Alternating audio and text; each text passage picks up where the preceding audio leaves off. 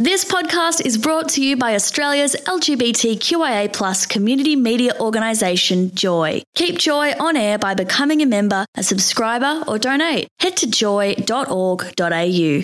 Joy, a diverse sound for a diverse community. All the girls on the block knocking at my door. Wanna know what it is, make the boys want more. While you were recovering from jet lag from your overseas getaway, I caught up with Perrie from Little Mix.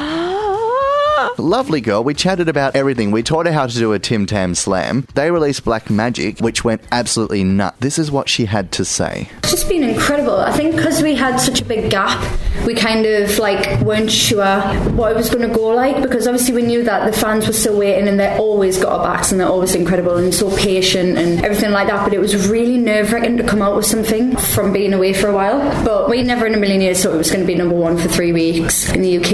It done so well over here in Australia, and we just think we're just really blessed to have our fan base that we have, because they support us through thick and thin. So we're very, very lucky, but we're just loving life at the minute. We're just glad to be out of the bloody studio and be working again.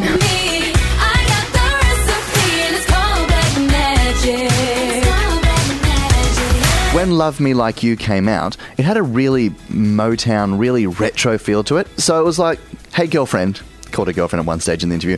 Hey girlfriend. That comfy with her. That comfy with her. Yo girlfriend, put down the packet of Tim Tams for a second. Tell us about the track. And this is what she had to say about Love Me Like You. The last thing we want to do is become predictable.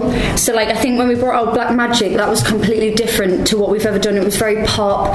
It had quite an 80s feel to it, Princey guitar and stuff like that. It was different to Wings as well. Yeah, completely different to anything. And that's why we thought it was a bit of a risk. And then we thought, but at the same time, we want to keep everybody intrigued by what we're going to do. Yeah. So then obviously Love Me Like You is just so Motown, like you say. It's got a really old school vibe. It's very cutesy but hot, with the innuendos and everything. With the lyrics are a bit cheeky, but we just absolutely love it. We love changing it up. Don't need those other lovers when I got my number one. Last night I lay in bed so blue, 'cause I realized the truth. They can love me like you.